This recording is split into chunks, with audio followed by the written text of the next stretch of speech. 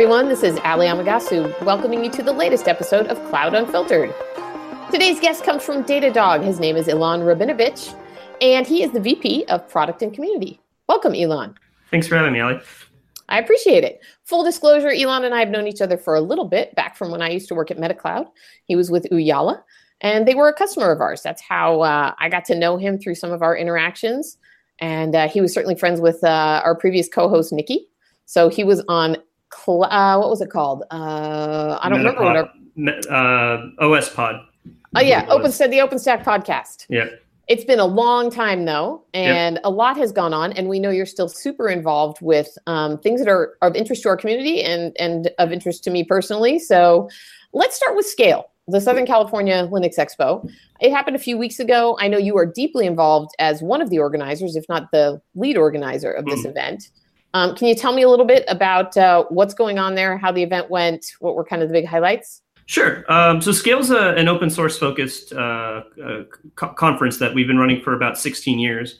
Now, this was our 16th annual event. And so we, a couple of years back, we moved to Pasadena. So now we hold it in Pasadena each year. And we're generally open source focused, but so all kinds of different topics. But, you know, the latest topics tend to bubble towards the top and get attention. So, you know, we had a DevOps Day LA was hosted with us. We had, you know, a number. The Postgres community runs their West Coast event at SCaLE, among other things. So it's about 150 exhibitors, little over 120 talks over the course of 4 days at the Pasadena Convention Center, and it's a lot of fun. It's you know, a little bit of a pun, but it's scaled quite a bit since we started it when we were all just like freshmen in college, and we thought. We'd like it. We wanted an open source conference near us, and we were all in Southern California. So we thought, how hard could it be? I don't think we all realized we'd be spending the next 8 months of our lives for the next 16 years putting this conference together for our 4,000 closest friends and family. I did not realize you were one of the founders of it. I just thought you were somebody who jumped in the way open source guys are jumping in on stuff all the time. It was just a group of friends. What we wanted when we started this up, most of us were in college, and we thought. There just weren't enough technical conferences in the LA area. There definitely wasn't anything at open source focused. There wasn't a lot of open source development happening in Southern California. And so we wanted to see, there were people that we wanted to have that were in the Bay Area or based internationally that we wanted to see talks by. And we thought, well, if we can't get them to our meetups, but if we run a conference is an important thing. They're going to have to come to this conference. Turns out it's not as easy as that, but it worked out pretty well. And so most of the crew is still the same crew from 16 years ago. It's just gotten bigger. So I think when we started, we were maybe 5 or 6 people, and now we're, there's the core group of about a dozen of us. Probably by the time you get to the day of the show, there's maybe 60 to 70 people that have their hands in making it happen. Everything from building out the network to scheduling the talks to introducing speakers. And so it's all volunteer run. So some highlights from this year, we had a keynote by John Gossman, who's was the lead architect for Microsoft's Azure platform. And it's very cool. Yeah, it was a lot of fun. He talked about Microsoft's journey from sort of the era of the Halloween papers and Linux as a cancer to how they got there today. And so as we were chatting with him, it was important to me that as we were chatting with the team about what keynote we wanted, we were trying to come up with something that everybody could agree on. It's always a very contentious topic. What should the keynote be? And we proposed this idea of, well, what if we got Microsoft not to tell us not to come on stage and show here's a slide that says we love Linux and move on, but rather to tell us how they went from being being an open source foe to really one of the organizations that doing some of the most interesting things in open source these days with folks like Brendan Burns on Kubernetes or the Deis acquisition that they've done, or a lot of the other projects that they've worked on. And so that was a fantastic talk. What did he say? How did they make that pivot? I mean, sometimes it seems to me, as somebody who's worked for some of the Silicon Valley behemoths, that it's hard to turn them in a new direction once they're, they're kind of established. It gets really hard for them to do something as new as Microsoft did. It still dazzles me that they have made the switch the way they did. So, I mean, it was definitely, I don't want to put words in John's mouth, but it was very clear from his talk that it wasn't an overnight turn.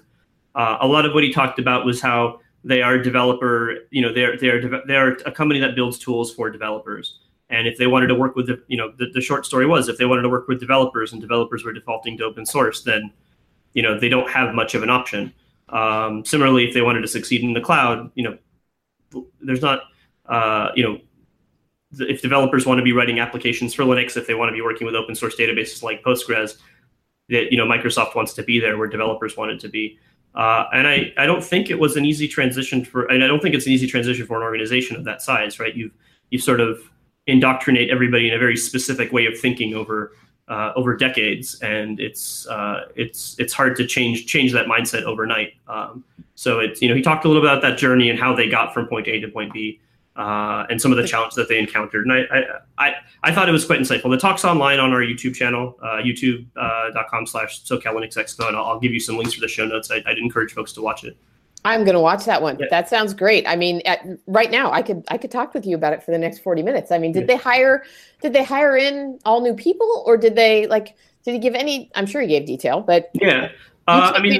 Did everybody come to church and say hallelujah? The existing team is going to turn it around, or was it no? We need to bring in new thinkers. I think it was a mix of both. And I mean, knowing a lot of folks that are in the open source offices at Microsoft these days, I mean, some of it is people coming in. Some of it was new people. Some of it's people that've been there forever, sort of trying to win hearts and minds and change the tune of things.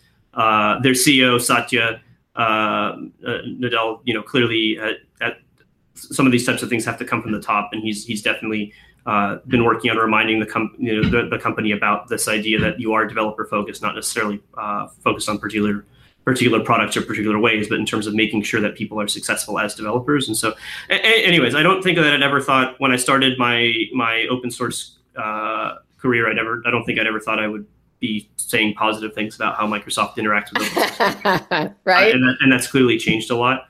I would say another thing I'll say is that companies change a lot over time. Companies are, the people when the people at a company change, the culture at a company changes, and so we see that in a positive way for the most part at Microsoft now. I've also seen it in a negative way, right? How many times have you worked at a job for 3, 4, 5, 6 years and you realize, wait, the company that I joined, the company that I loved, the company that I was sold on and was sort of diehard about, whether it was a startup or an established organization, is not the company that I'm leaving. It's not the company or the company that I'm at right now. And so I think that's important to recognize. Sometimes we look at organizations, whether, and we say, oh, they're the evil empire. They're this crazy giant that's here to destroy me. And the reality is over 5, 6, 10 years, or sometimes even shorter, you've had a fairly large refresh of the people that are there, and the culture has changed. And I've seen that for both for good and for bad, both in the community and in my own career as I work places. So I guess what I'll say is that at the start of this, I was very, very new to the workforce and probably didn't realize that was the case. And after 15, 16 years working at companies at companies large and small, I realized that this is companies aren't people. It's not an individual. So the company itself is not a person who you can say, that is your opinion. It's a mix of hundreds or thousands of people that have come together to do a thing. And as those people change, the company itself changes too. So it's that's one of the reasons why culture is such an important part of what we do in our organizations, and making sure that there's an established set of cultures and norms that we reinforce as we move along. Otherwise, you lose your way. I'm going to ask you about your organization in a minute. Sure. But before we leave SCaLE and discussion of that, why did you guys choose Linux back then? Was it just the new hotness at the time?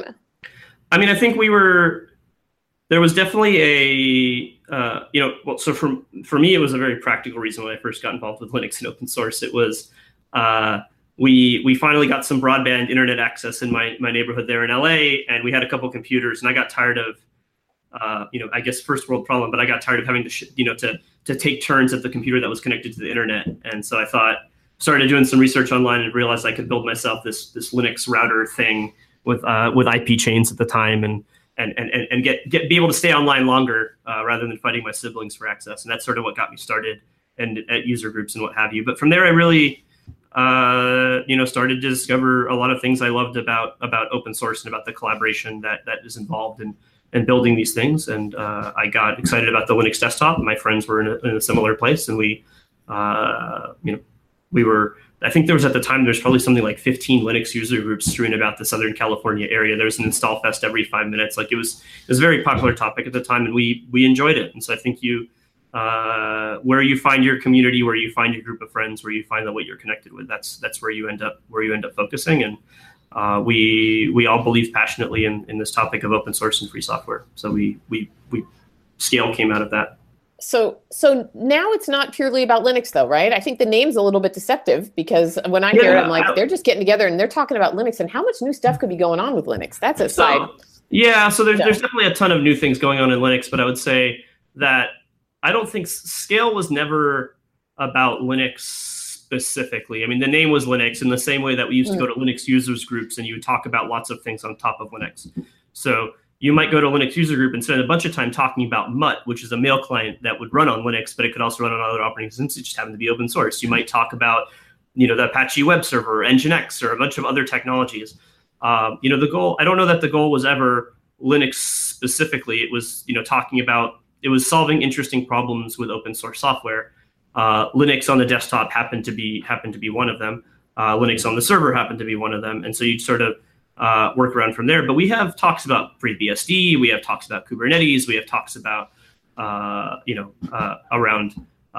have a whole mentoring track, which talks about how folks can get, how folks can grow, themselves both career-wise, but also within the open source community, how we can foster new members to join us. So it's all over the place, right? The topic is open source, but I haven't really come up with a good acronym. The team hasn't really come up with a good acronym for Southern California open source, something right. Conference, right? SCaLE just sort of fell off, rolled off the tongue. Although even SCaLE, we started off as Southern California Linux Expo, and it took us a year or so before we started calling it, but started focusing on the SCaLE name, which I think is, Southern California Linux Expo is a very, very much a mouthful. So. It is, yeah. SCaLE works, but I do think, I bet there's other people out there who are like, I'm into open source, but I'm not a big Linux guy. I don't know. Maybe everybody in the industry knows. I think we've built sort of our reputation up at this time, and folks that recognize us as SCaLE probably recognize that we're not only Linux focused, but we probably could do a better job of making that known. So you said in the beginning that part of the reason you started it was, you're feeling a little bit isolated down in the LA area from all the goings on in Silicon Valley, and how do you feel about, the growth of that? Has the community really exploded down in LA, or is it just kind of expanding at a crawl? I mean, I live down here, so I have an opinion on it, but I'd love to hear yours. Yeah, so I'll to be honest, I moved away from LA probably about 8 years ago, so I can't speak to. It's hard for me to speak necessarily to what the LA tech community looks like on a day-to-day basis. But as an outside observer and as somebody that is involved I come down. I'm back in LA for about a month every year around SCaLE, give or take, either a couple weeks before, a couple weeks after. I come in for SCaLE planning, things like that. But as I talk to friends, as I talk to that community, as I help with planning the event, I would say LA has changed quite a bit. It used to be that I was lucky if I could find a tech meetup a night. Now there are so many meetups in the LA area, I can't possibly go to all of them on a single night if I wanted to. I would say the Santa Monica, Playa Vista, people seem to like to call it Silicon Beach. I'm not a big fan of those types of names, but it's what it is. That area has picked up quite a bit. The Pasadena area where MetaCloud was and where the SCaLE is now, and that whole Caltech area. I mean, they call themselves the city of art and sciences for a reason, right? There's a ton of tech startups there. So I think LA's changed quite a bit. What I'd say though is if I drive down the freeway in the Bay Area, if I were to drive down the freeway in the Bay Area, everywhere I look, there's a sign for some tech related thing. Right. I don't see that in a lot of other cities. And I think that's just because, LA has a lot of different things, a lot of different industries going on. They're not all in this. It's not just tech. Whereas I think in, some other places where that we think of as like the tech hubs, it's like they've got one thing. LA just has a lot of different options. I'm actually based in New York these days, where Datadog is, and it's similar. I mean, similarly, like there's a number of different industries here in New York that while there is a great tech scene here, it's not the only thing the city has going for it, and so it's not maybe not as noticeable or as visible because you walk a block and you see something else. But I would say yes, the LA area has grown quite a bit, and I can see that just with attendance of SCaLE, right? We see more people coming, more talks being submitted, more interest from attendees and from sponsors and from exhibitors. So. Well, thanks for giving us a summary on that, and I'll be excited to get the links, especially to that keynote. But I'll post, as many links as you'd like in the show notes about whatever you think the most interesting talks were. I want to ask you now about where you were. When I think Datadog, I think monitoring, but I don't know a ton about the solutions that your company puts forth. Sure. And so if you can talk a little bit about that first, that would be great. Yeah. So I'm at Datadog. We're a monitoring and observability platform. We help our customers collect metrics, logs, and tracing data from all of their different applications, their cloud providers, their infrastructure, and we help folks to be successful through visibility into how their businesses and how their infrastructure and how their applications are performing.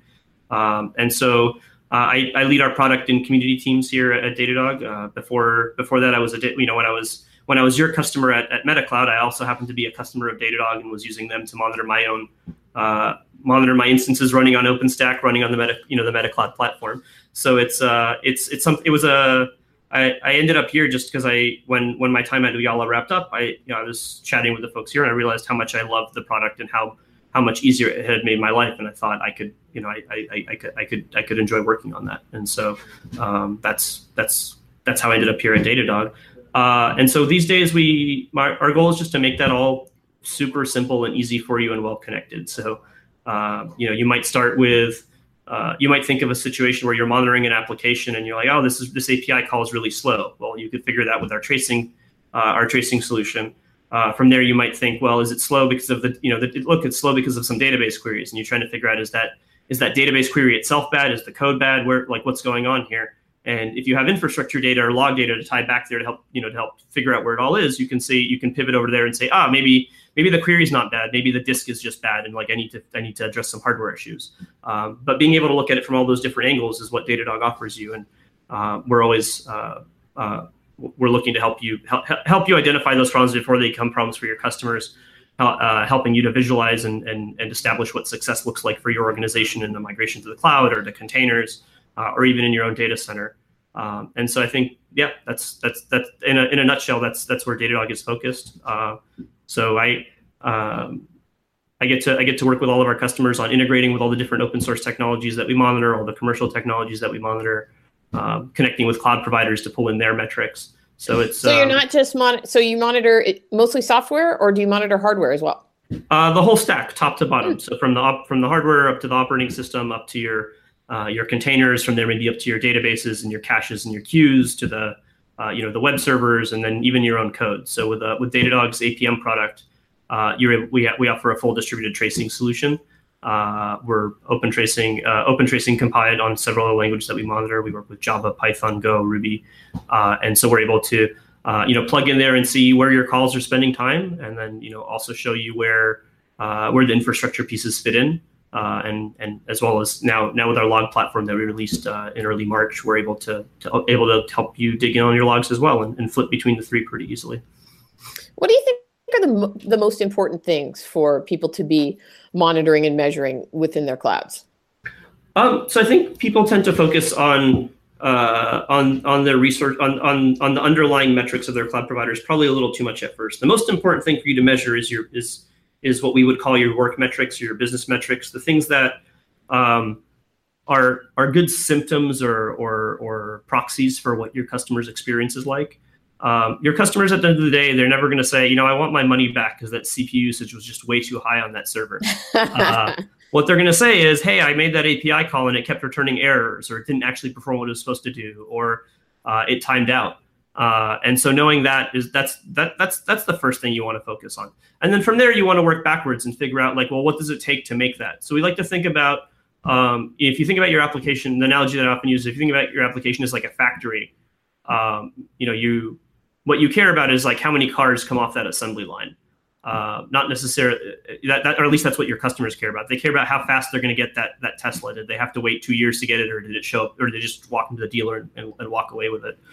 And so that's the metric that's really defining whether or not you're successful.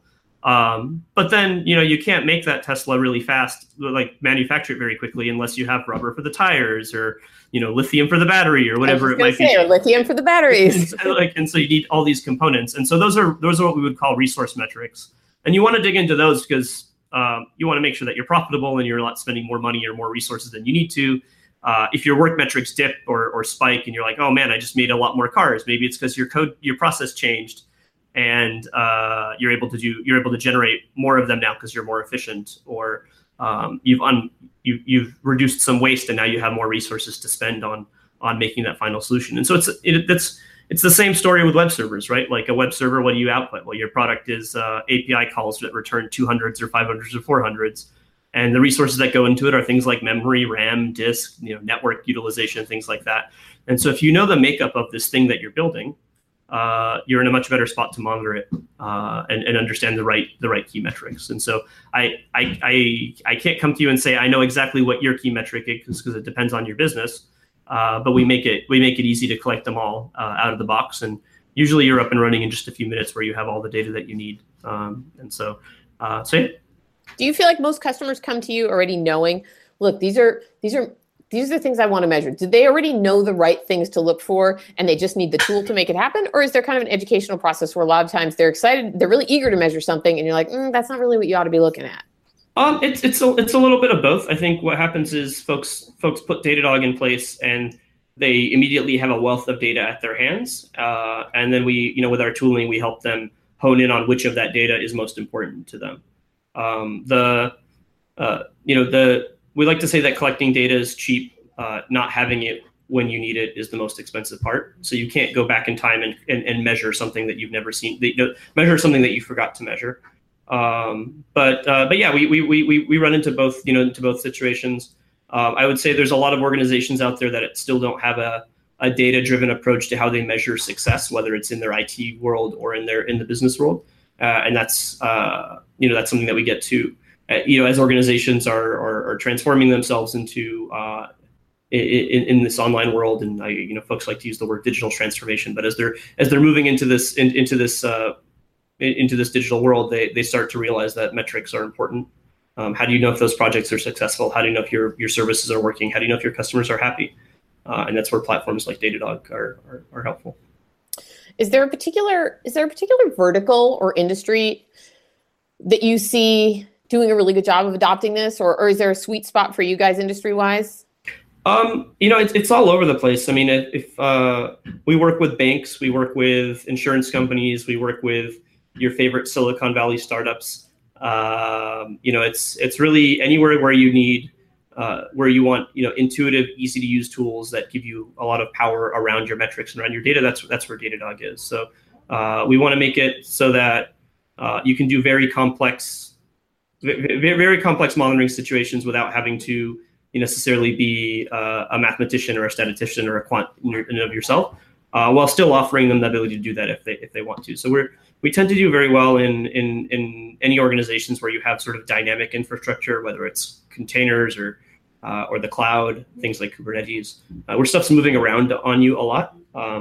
By helping you focus more on your services rather than individual hosts or individual resources, and sort of starting from that point and working your way back to the underlying infrastructure. We find that folks are able to get a much better experience in that world. So, what about healthcare? I guess this would fall under public sector, but are you? I wouldn't necessarily fall under public sector, actually. But are you seeing any adoption there? We see. The thing is, you being focused on the cloud yourself. I think we've sort of all seen that everybody seems to be moving towards this idea of infrastructure as a service or platform as a service. In all industries. Some industries are a little bit slower. Some industries are a little faster. Some just, dive right in. Others want to take a measured approach. But wherever it is, once you get there, you realize that your infrastructure is changing on you all of the time. And you can't just assume that you're going to monitor this thing that you named after your favorite TV character and It will always be there. You get assigned your server on your first day and it will be yours until the end of time. These things are changing on you all the time because you no longer care about the infrastructure. What you care about is the services that it provides your customers. And so, all of those organizations are the types of folks that are organizations that we try to work with. It's not a specific vertical per se, but. Okay. that makes sense. Hey, you touched on Kubernetes for a second, and I know you talked about it being kind of, part of something that's being discussed at SCaLE, and something that it's certainly discussed, on a daily basis if you're dealing with any kind of cloud. Tell me what your thoughts are on that. And we talked a little bit earlier before the show about some studies you've seen, or I don't know if you commissioned them or if you just read them about container adoption. So share what you know. For sure. Datadog, we're a SaaS monitoring platform, so we have visibility into a lot of how our customers are using different technologies, and so in a very highly anonymous. I'm not going to interrupt, but somebody's walking behind you with like a beer cart out the window. Maybe it's not beer. It looks like orange juice and milk. Somebody is. I'm right by the office cafe, and I guess they're resupplying. So. Okay, I was going to tell you, reach out. The beer cart's going by. I don't know what time it is in New York, but. Getting close to closing time. Anyway. Datadog being a monitoring service, we're able to work with our customers and have a pretty good visibility into technology trends in the industry in almost real time. And so a couple of years ago, we started running an annual container adoption study where we looked at how organizations were how organizations were adopting containers, and is it all those those Silicon Valley tech crunch Hacker News the startups that you hear about every day, or was it established organizations? And so we started to dive in. Some of this was for our own purposes of just product research. It's important to know what's being used so that we can build the right things for our customers, and some of it's some of it's because we want to see if there's interesting trends or interesting learnings for success as to how to adopt these technologies. And so we found some interesting stats there. Among other things, we found that large organizations are actually the ones that seem to adopt Docker and containers most quickly. We see similar things around orchestration. So we put out 2 studies. Most recently, the one was one called 8 Emerging Trends in Container Orchestration. I'll drop a note for you to put in the show notes if you'd like. We took a look at things like ECS and Kubernetes adoption and where folks were using it.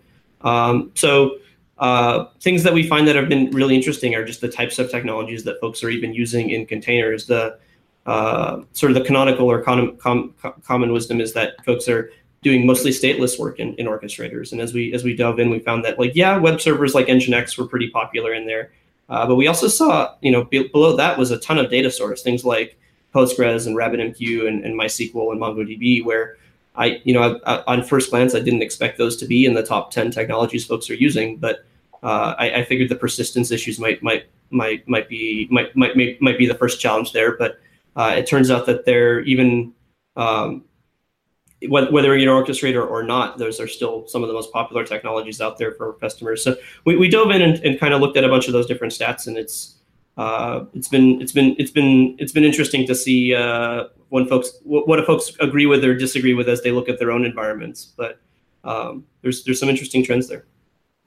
Yeah. I mean, obviously, we talked a little bit earlier about Cisco Container Platform. I know the listeners on this show have heard that we launched it, and it's based on Kubernetes, and we're partnering with Google to launch a hybrid cloud. It's more of a long-term thing that's coming along, but it's interesting to me. What are your thoughts on the state of this whole hybrid cloud, multi-cloud adoption thing?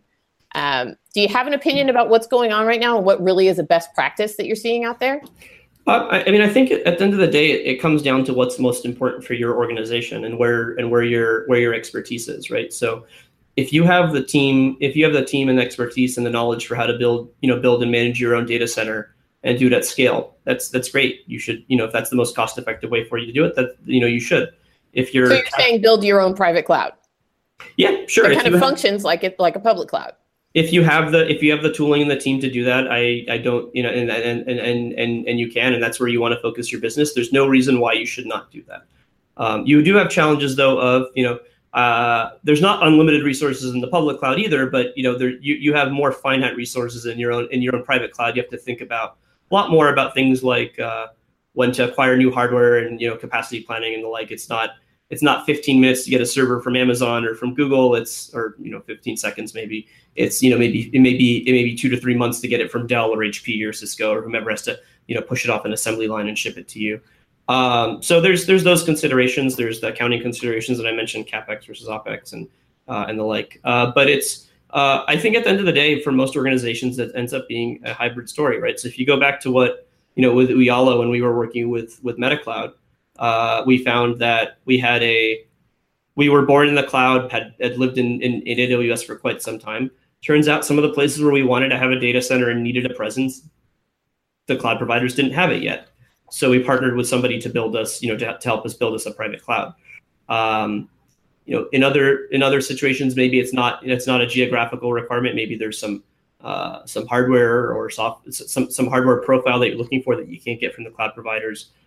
Maybe it's maybe there's other business considerations. But I think what I'm trying to get at is that each organization should look at what they're trying to do, what they're trying to accomplish, and where their core competencies are, and work backwards from there as to what to use. I hate jumping into, whether it's with my clients on the side or with with Datadog customers coming in, and the first answer is never cloud. The first answer is never on-prem.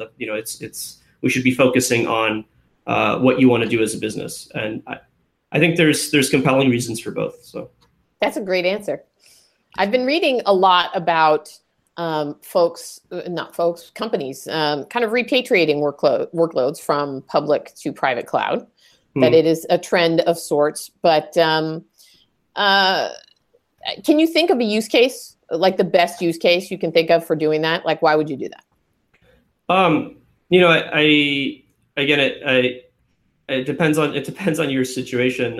In the case of Uyala, for us at the time, we were in a spot where we couldn't get the IO, the IO performance and economics that we wanted in AWS.